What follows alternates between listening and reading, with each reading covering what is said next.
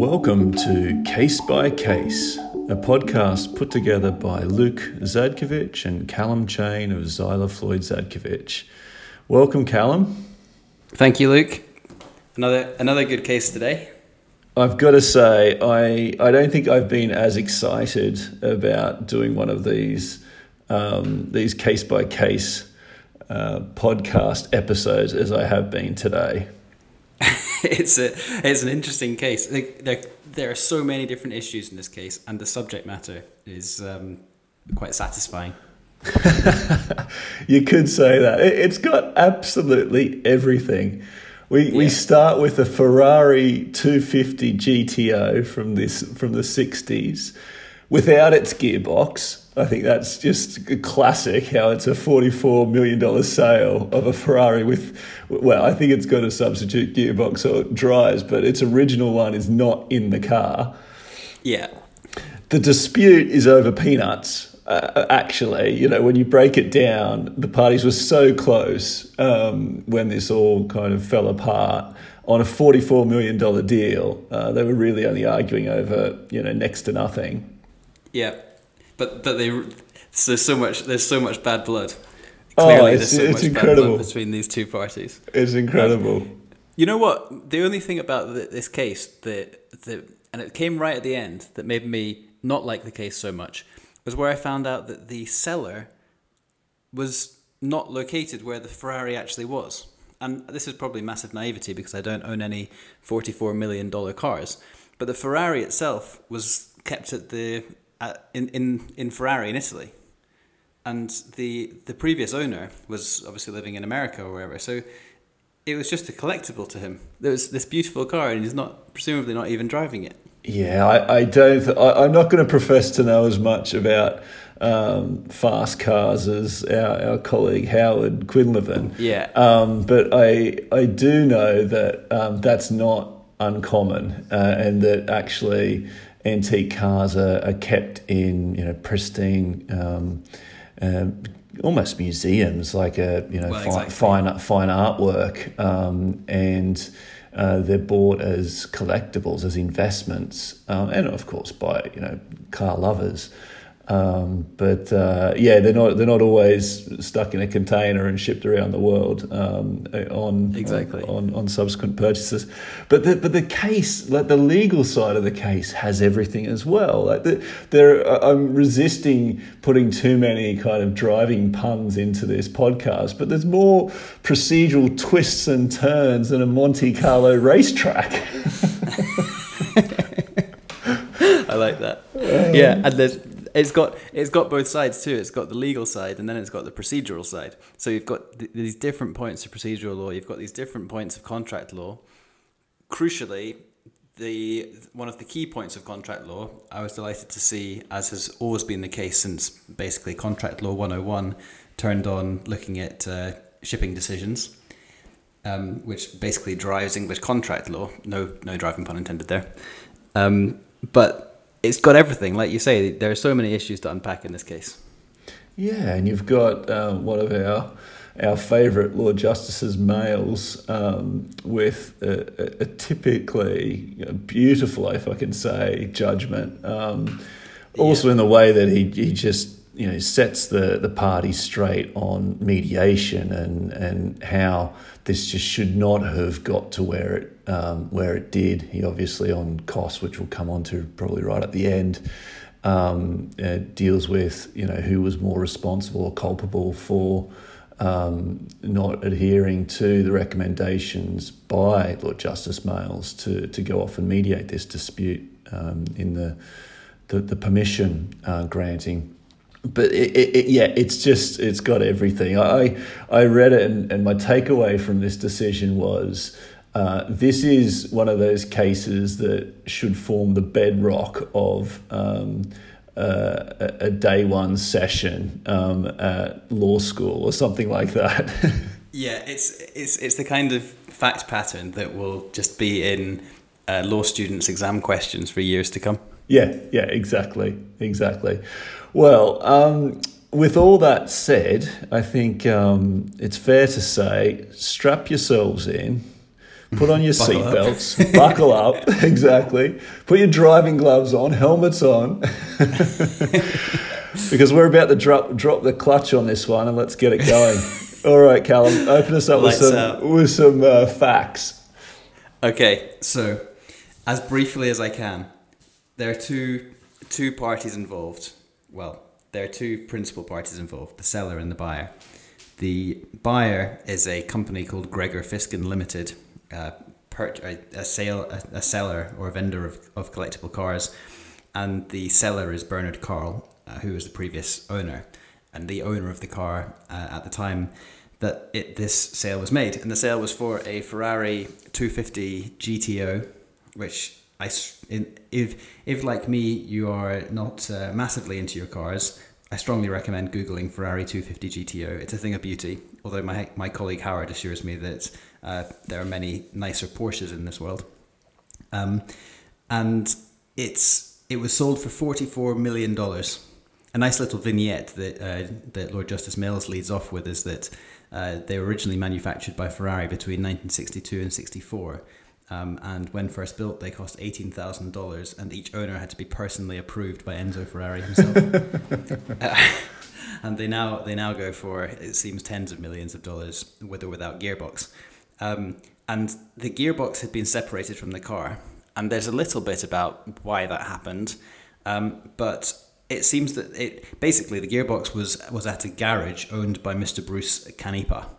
Or Canepa, I'm not sure exactly how to pronounce his name, but it was in California, and it seemed as though there was at least a suggestion that the gearbox had been stripped and stolen by a disgruntled employee of Mr. Bruce Canepa, who ran a garage in California, and this entire case came down to the kind of repatriation of the gearbox to the original to the rest of the car, and there was a contractual mechanism when these two parties agreed the contract. They'd agreed that they'd noted in the contract that the car did not include the gearbox, and they had this contractual mechanism, a relatively complicated contractual mechanism that set out the different ways that the parties had kind of obligations relating to the gearbox.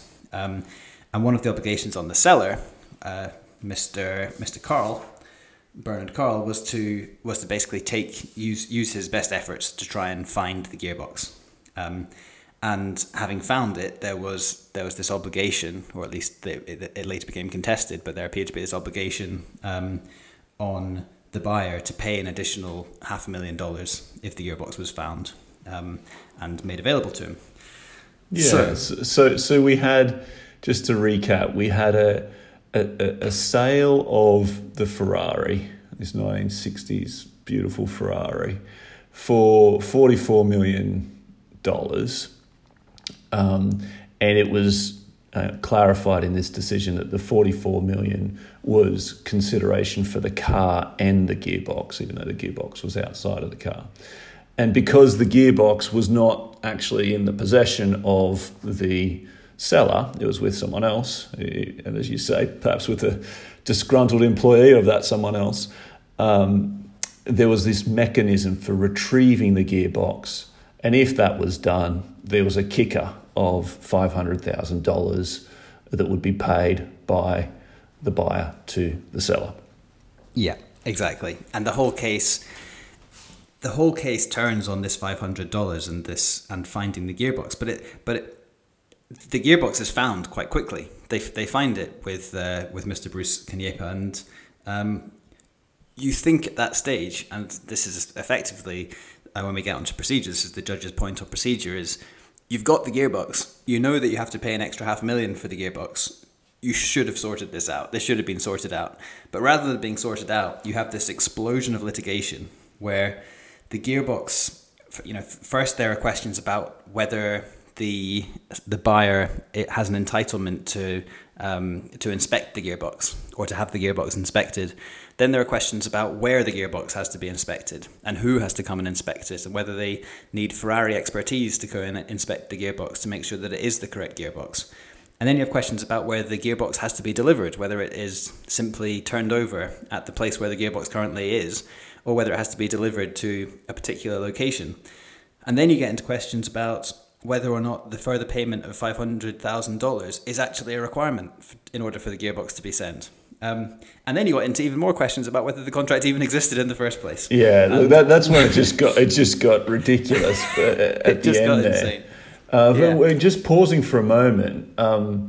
When I went through this judgment and read the correspondence, you could kind of see, the toing and froing over this, and how in commercial terms one party may have a bit of a point, and Mr. Carl had found the gearbox. Canepa didn't want to turn over the gearbox to Carl until he got paid and released from any issues, which I could understand that.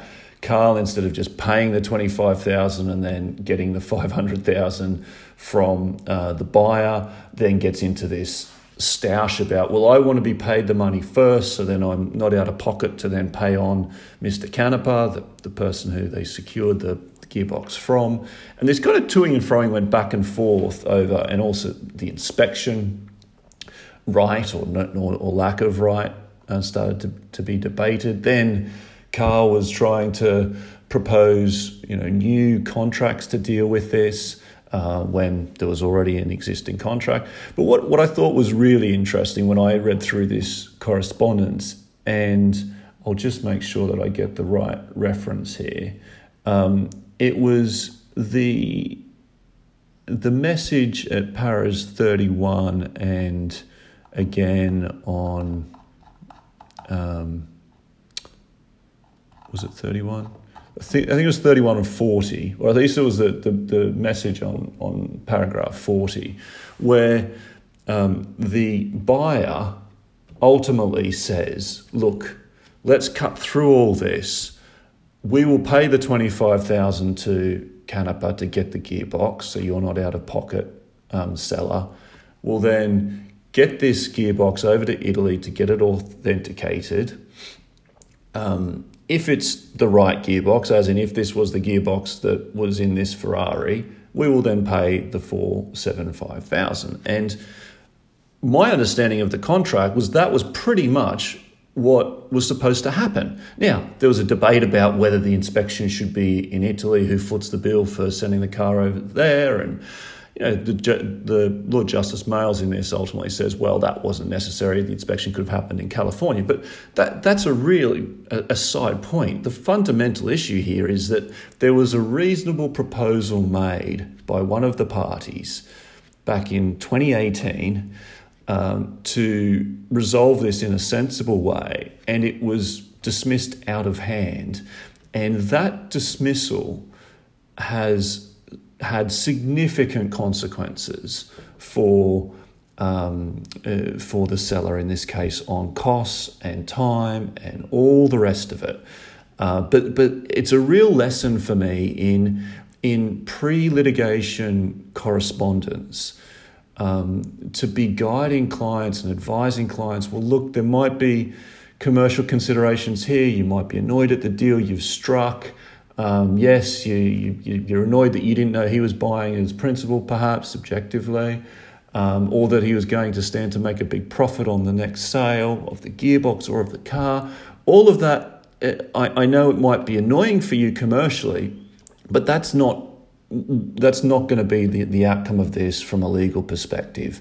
And you can't help but think that at that point, someone had to be convincing Mr. Carl, this is a good deal. Let's debate how the inspection happens, but accept this deal, move on, and get on with life. Yeah. I mean, Mr. Carl, I looked him up. You know who, I think at least, he is a lawyer himself. Oh, really? Okay. Clearly. Well, yeah, okay. he's clearly in the right line of legal work if he's got $44.5 million. If he's got a Ferrari 250 GTO. But yeah, I think he's a Washington-based lawyer, and I'm not certain. I just think that I came across that when I was looking into the background of this case, and if so, all of the procedural issues that you mentioned, all the difficulties that the Court of Appeal and Lord Justice Mills in particular had with the way the case was pleaded, all the problems that they had with the way that new claims were brought, the procedural issues that all came about. It is surprising to me that someone with a legal background would take this case so far. Is it though? Well, that's the alternative. We all know that person. Exactly. Isn't it the old adage that, lawyers just should not try their own cases? This is almost a sorry tale for that. Although he may have had quite a bit of money to play around with from that 44 million that he made. So that's true. I'd hate to see how much of it he lost in costs. Yeah, a good chunk. He did though get back his 500k out of this. That's true. I think there would have been some solace at the end of the decision. Okay, all right. Well, with all that, let's get into the legal issues. The first legal issue that was taken up and really seemed to be the main argument in the appeal was whether GFL, the entity that went down on the sales contract as the buyer, whether they were in fact a party to the contract. And this arose because the contract, in describing the buyer, referred to GFL as being an agent for an undisclosed principal, but GFL went on to sign the contract without any caveat or without any reference to acting as an agent. And in addition to that, there was an addendum, the bill of sale, which was set out in an unqualified way as well as to the buyer. So it didn't say on that bill of sale that the buyer was acting as agent for anyone else. And so there was this question, a threshold question, as to who was the buying party to this contract. Was it GFL as agent for some other principal, or was it GFL in their own right? And this was important because it turned out that there was not an undisclosed principal. GFL was in effect trading this deal. They were buying it as principal and then selling for a profit onto the next buyer. And the argument that was had in the appeal was, were they acting as agent or were they acting in their own right? And I think this is something this point of law is really of critical importance in the world of international trade and particularly shipping, because we see so many contracts where you have kind of management companies entering into charter parties or other agreements as agent for or as principal on behalf of special purpose vehicle companies or sometimes unidentified companies who will later be known. I guess what I'm trying to say is that occasionally you'll have a charter party which is entered into in advance, where the principal is not disclosed or identified at that early stage and is going to be later identified and made known to the parties.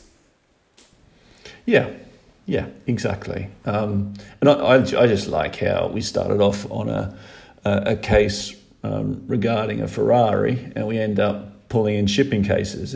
We can't get away from shipping law in one way or another. Exactly. You start with a Ferrari GT250 and then you just move up in the glamour stakes to a bit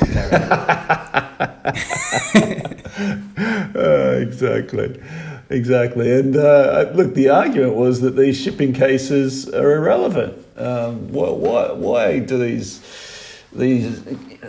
decisions relating to whether shipping charter party describes the owners as the owners or the owners as agents for someone else, why does that have relevance here in this sale of goods scenario for a car? Yeah, and I was pleased to see that Lord Justice Males gave that short shrift. They're of general application, these principles, and the principle itself was one that I think bears repeating, and it's certainly clarified as a matter of law in this judgment, which is that where you sign a contract in your own capacity, or you don't put the signed as agent only. That's the wording that we typically see. Signed as agent only, and then the signature of the signing party. If you don't do that, then you're broadly taken to have entered into the document entered into that contract in the capacity as principal, even if at the top of the document it says, say it's you and I entering into a contract. If it says Callum Chain as agent for a unidentified principal, if at the bottom of the contract I sign it off as Callum Chain without saying as agent or as agent only or as agent for an unidentified principal, then the way that the law will treat that is that I've entered into that agreement as myself. Yeah, exactly. And I hadn't appreciated how strong that law was, because over years, decades now, I've been looking at these shipping emails, shipping contracts, and as agents is always invariably there in a signature line or at the bottom of a contract. And I always thought of that pretty much as a belt and braces type approach. Let's just make sure that it's clear that we're acting as agents only here. But it goes beyond that, actually. And as a matter of law, if the contract is signed off in an unqualified way, as you say, and does not include the words as agents or something like that, then that signature in an unqualified way will have prevalence, will have priority over what else is said in the contract, assuming that the contract itself does not make it very clear that this contract is being entered into for a principal. So in this case, it wasn't very clear. There was a mere description in the buyer, the name of the buyer at the top of the contract, that it's acting as agent for an undisclosed principal. But the contract itself, in the operative provisions, didn't go on to explain what the agency relationship was, didn't say anything about the principal.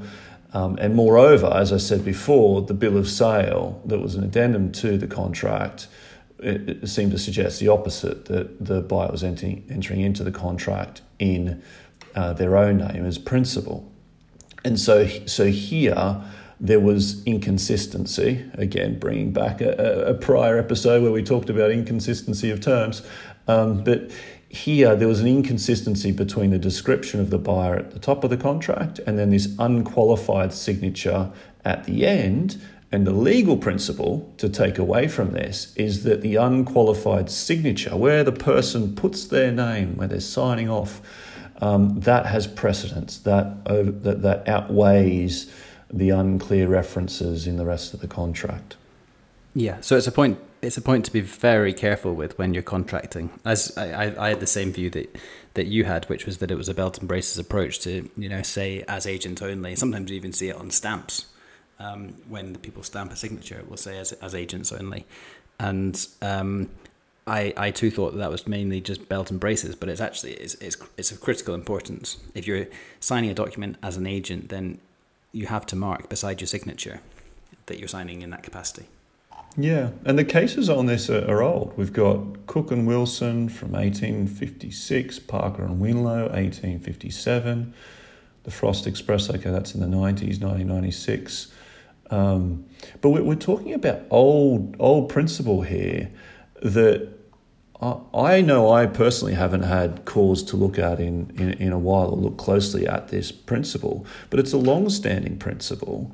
And it's reaffirmed here as a long-standing principle, and indeed almost so that Lord Justice Males felt that he couldn't go back and revisit it, almost in a way. This principle has been, how did he put it? Here it is. If the contract contains no other means of resolving the inconsistency, English law has decided that the signature is the predominating consideration and has maintained that position over the last 150 years or so.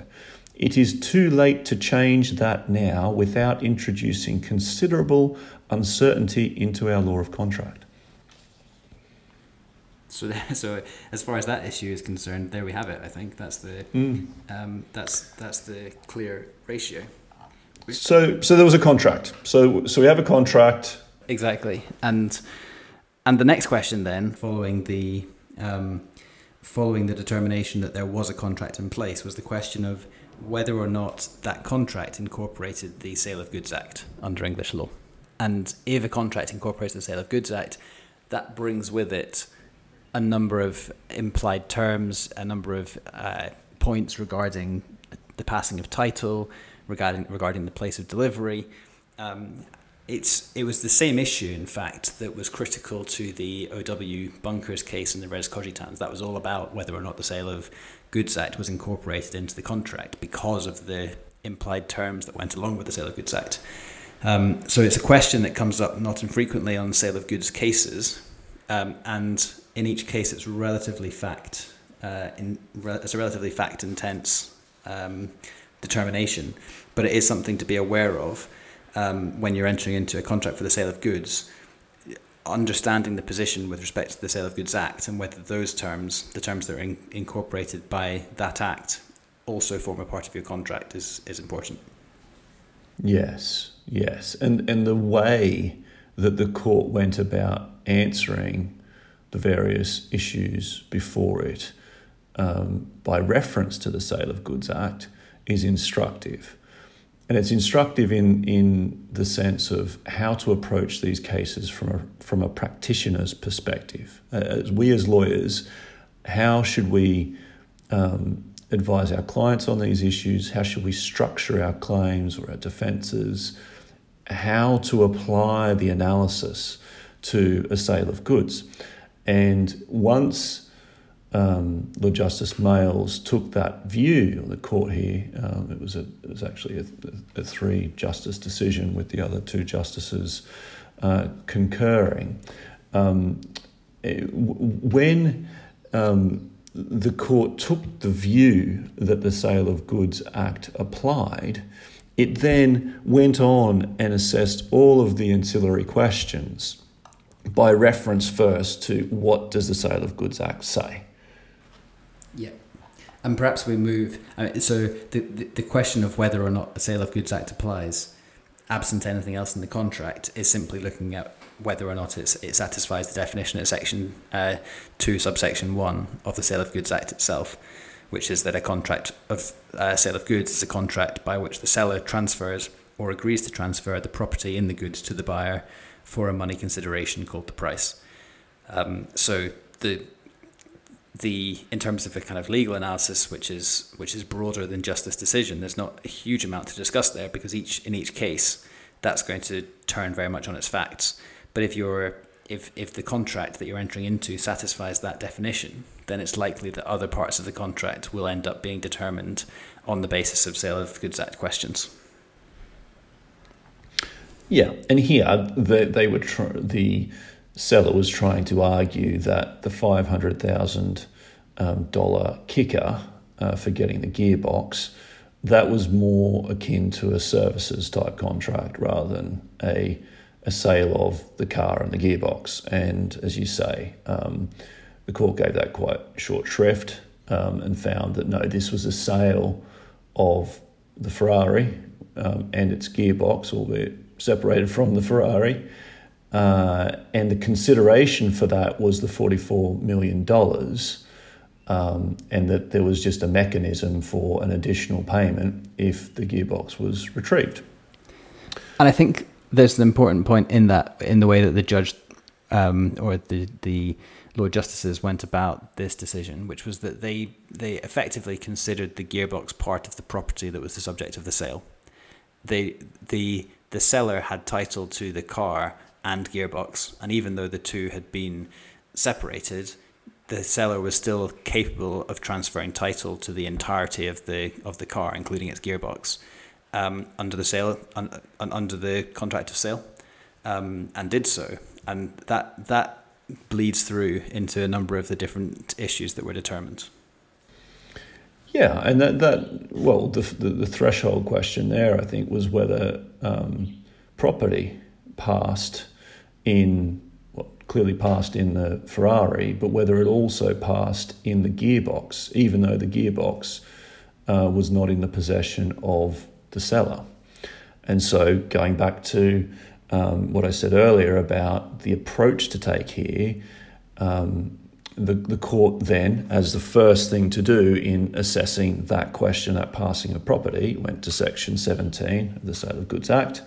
And I won't read it all out here, but that section goes to ascertaining what the party's intention was, and where it has some rules for determining that, and what to do where there's no intention expressed. And in this case, there was no doubt that the intention was to pass property in the GTO, in the Ferrari, on completion.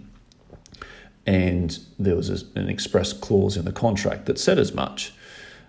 And the court then went on to say, well, there's no reason to suppose that the parties had a different intention with regard to the gearbox. And the clause that the seller referred to in having to retaining a right for the seller to bring proceedings against a third party to retrieve the gearbox didn't affect that fundamental intention. And to the contrary, there were other clauses in the contract that actually supported the intention of the parties was for the gearbox to pass, property in the gearbox to pass on completion as well. Yeah, exactly. And the kind of the key point of general application there, as you say, is that Section 17 of the Sale of Goods Act simply says the court will look at the intention of the parties. The court will, unless it's clear from the contract, the court will look at the contract and ascertain where at what time the title was or the property was entitled to pass between the parties. So the next question then was where was the delivery going to take place? And again, as was the case with the question on title, the first place to turn to is the Sale of Goods Act, and Section 29 deals with the place of delivery. Subsection 1 effectively says the place of delivery will be the place where the contract says that it will be delivered, and subsection 2 says that it's the seller's place of business. So the court had to determine whether or not the contract stipulated the place of delivery of the gearbox. That was the inquiry for the court, essentially. And they looked at the wording of the contract that said that the gearbox would be turned over to the seller, and they effectively said that turned over meant it's kind of yours where is, basically. Once we find it, we just turn it over to you. Yeah. It's up to you to deal with it from there. Exactly. That it's available for collection wherever it may be. And that makes sense. I think that is the natural understanding of turn the gearbox over to the buyer. So yeah, that was a relatively short point. There was also this point about examination of the gearbox. It was a separate question, dealt with separately. Again, the court first looked at what the Sale of Goods Act says. In this instance, that was Section 34(1) of the Act. And this is worth reading out, I think, because it's a point that might not be obvious to many of our listeners.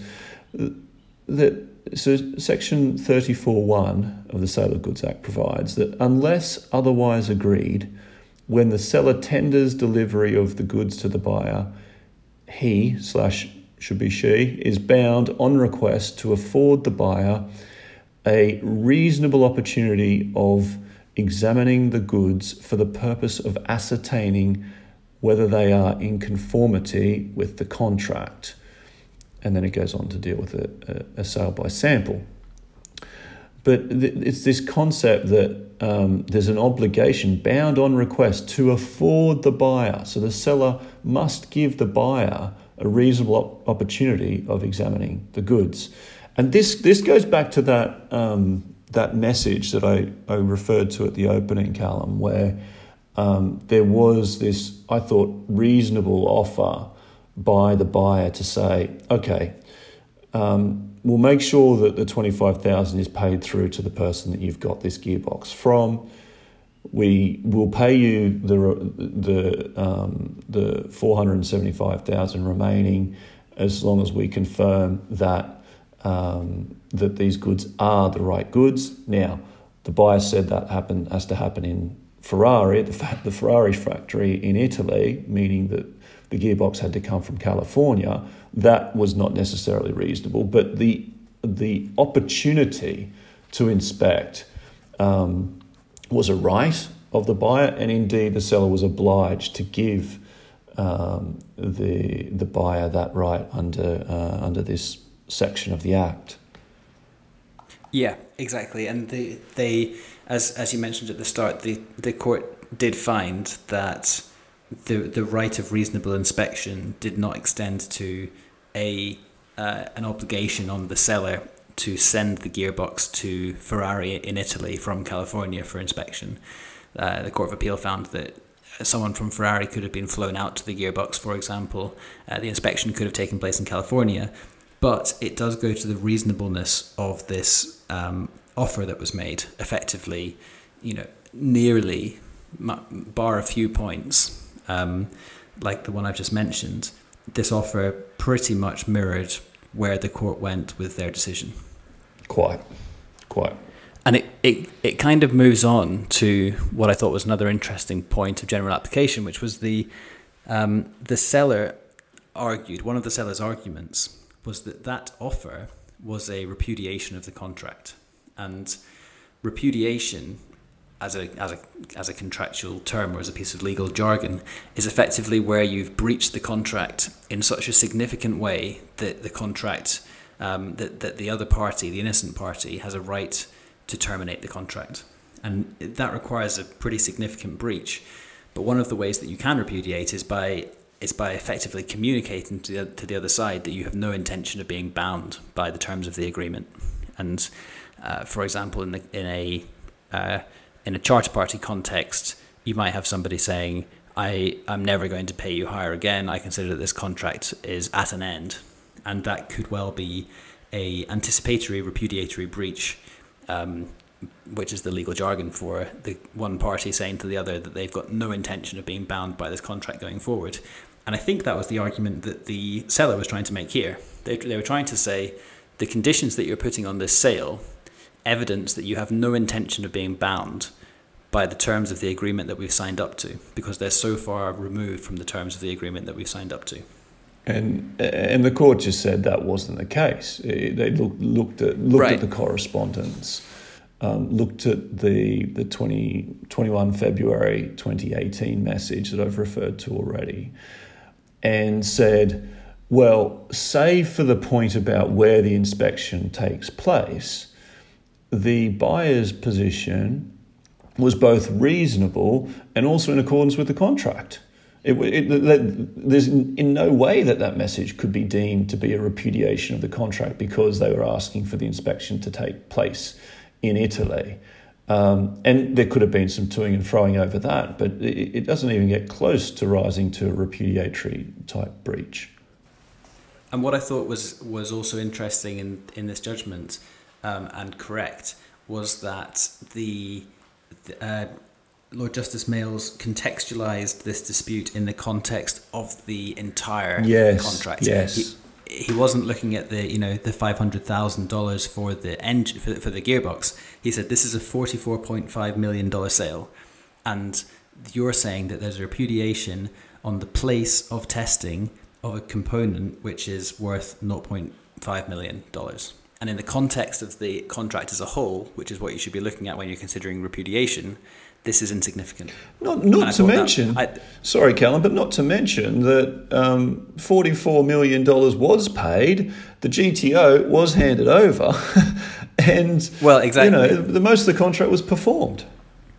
Yeah, and I think that's really quite instructive. Again, it's maybe a practitioner's point. When you're advising on these questions of repudiation and renunciation, or advising on a right to terminate, then stepping back and seeing the contract as broadly as possible and seeing whether the issue, which no doubt your client is extremely hot on in the present moment and extremely focused on in the present moment, whether that issue is of fundamental importance to the entire contract is an instructive exercise. Yeah, super important. Really important to do that, and have that distance as well. Where we all, and I know you're like this, I'm like this. We fight our clients' corner vigorously and as passionately as we can within reason. But you still need to maintain that professional distance so that you can understand your client's commercial objectives, understand their instructions, where they're coming from, but then be able to explain,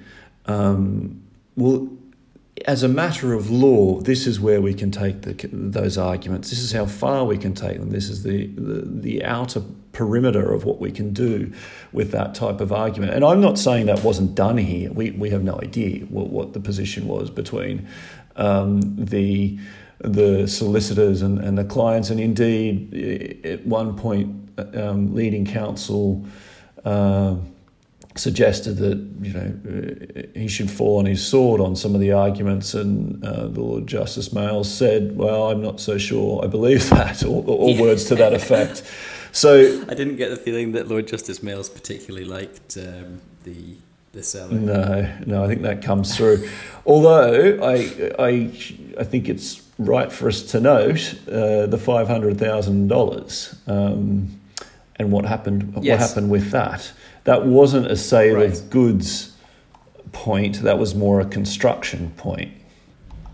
Yeah, and this was essentially the disputes between the parties had got so heated and had got so blown out of proportion that, despite the fact they'd both originally agreed that finding and turning over the gearbox, the original gearbox, would entitle the seller, to an additional $500,000 from the buyer, by the point of this reaching the courts, such was the level of acrimony that the buyer had essentially said, "Well, I'm not going to pay you the extra 0.5 million. My contractual the contract that we entered into does not actually require me on its construction to pay you that additional sum,"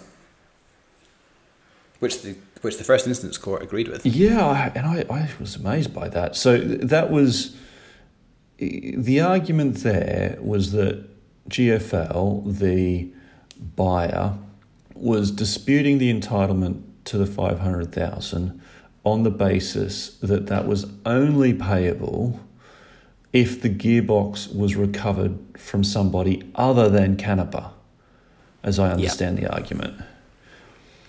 And the contract was not that well written on this point. That's true. Yeah, I'll give you that. And in that respect, the court went through the relevant contractual provisions and identified that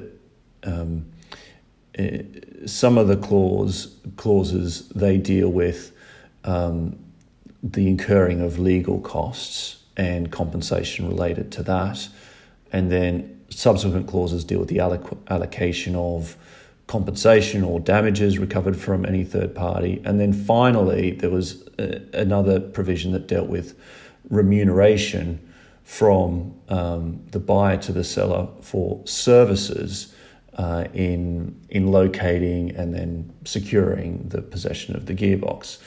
But that didn't really distinguish between whether the gearbox was recovered from Canepa or whether it was recovered from a third party, and they applied really equally in either case. And if you think about this from a commercial perspective, as the court noted, there's no real commercial sense in saying that Mr. Carl, the seller, should be incentivized to go and recover the gearbox from third parties, and if he's successful in recovering from third parties other than Canepa, he gets $500,000.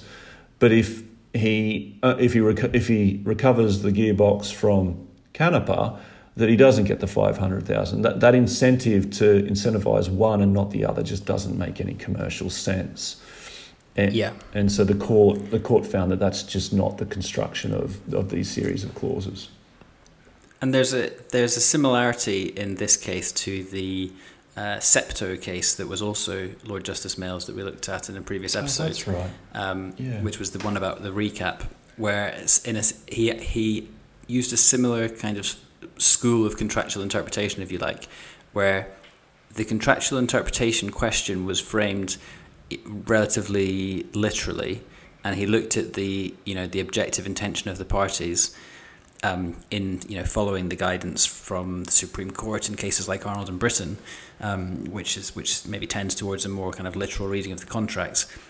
But there's certainly a kind of commercial interpretation which is driving some of the decisions, or it's certainly this decision in the Septo case, and I think it's done quite well. I think that there is sense where a contract is being kind of pulled apart by the courts, for the court to take a view on the commercial intention, and to have that as a factor in the way that they read the contract. Otherwise, we can come up with some fairly bizarre judgments, and the parties, when they sit down to prepare contracts, typically aren't considering all the things that could go wrong, and things go wrong that are outside of the contemplation of the parties, and the wording taking in isolation of a few different clauses can often lead to a result where the parties just weren't considering this being in that situation ever. It's a good observation, Callum, and I'm conscious of time for this particular episode, but we could definitely get into, and maybe we should in a subsequent episode, looking at the various approaches of the courts, whether there's a tendency towards a more literal interpretation of contracts, or whether there's a more purposive, commercial type view that comes through in these decisions, and indeed whether certain justices have their own views on this. And it will be interesting. I think it'll be interesting over time as we continue these to see if there are repeat people who come up, whether you start to get a flavour of certain justices' style, if you like. I had one other point that I wanted to make on this, or maybe actually 2 points, if I may, just to deal with the list of issues point very briefly, and then mediation. And if you would like to wrap up on costs and sign us out, that would be great, Callum. I think if we could probably do this in relatively short order. On the list of issues, I thought, again, practitioner's note here, the court expressly noted that in this case there was a list of 25 odd issues, which was in effect a rehash of the pleadings, and that's not the point of a list of issues. A list of issues is supposed to distill the principal issues of fact and law arising in the case, emphasise the word principle. And I think that's important for us all to know as practitioners in drafting lists of issues for commercial court cases. The other point is mediation. Mediation does have a place in English and US legal practice. It's actively encouraged by the courts. Some cases are not prime for mediation. Most should at least be considered for mediation. This is a classic case where you can just see that had a mediator sat the parties down around a table and said, look, we are actually arguing here about whether an inspection takes place and where it takes place. You've got potentially £1 million worth of costs in front of you, taking this all the way up to the Court of Appeal on these points Of course, they wouldn't have known that when they set out, but you've got at least significant costs ahead of you. Let's work out some regime to deal with this inspection where it happens and make it reasonable. Had that happened at an early stage, then significant costs could have been avoided. Moreover, in this particular case, when Lord Justice Males heard the permission application and gave permission for the hearing, I suspect what happened was he saw that there was an issue over the 500,000 and that should have been awarded. And in granting permission, basically said to the parties that that's going to be the outcome, go off and mediate.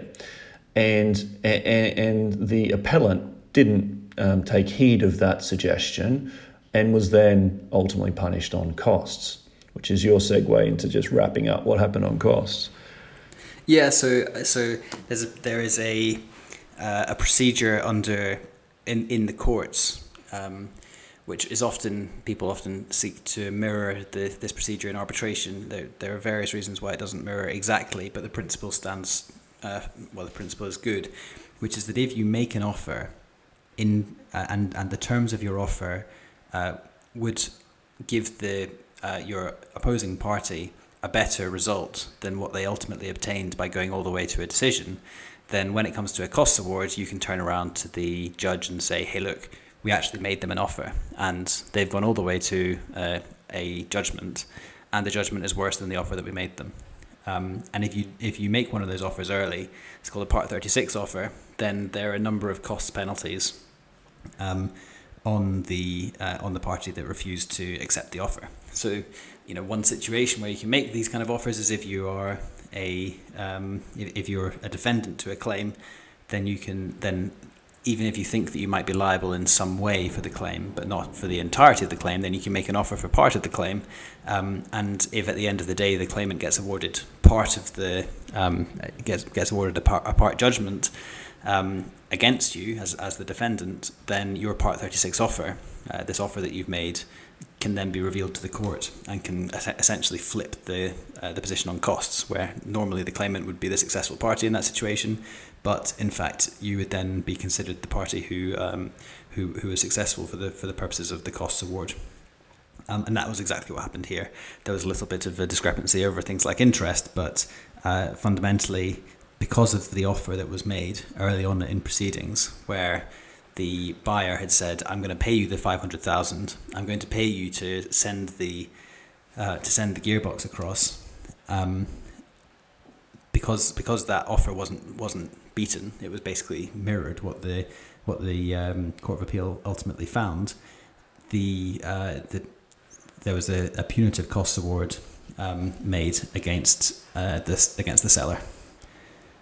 So it's another practice point and a point for clients to be aware of, is that if there's a real benefit, there can be a real cost benefit to making an early settlement offer. Yeah, well said.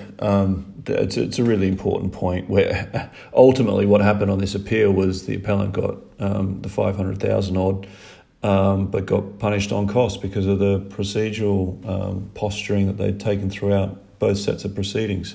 And so I think it's a good way to sign this off, Callum. Thank you for getting to the end of this podcast. This has been our longest, I think, comfortably. I almost thought it would be, because there's just so much in it. It's a really, so much to deal with. Yeah, really interesting case. I've enjoyed it. I hope you have as well. To all our listeners, it's always a pleasure talking about these cases with you, Callum. And thank you again to Rachel for helping put together these podcasts on the back end. Thank you all. Until next time, take care. Perfect. That's the checkered flag.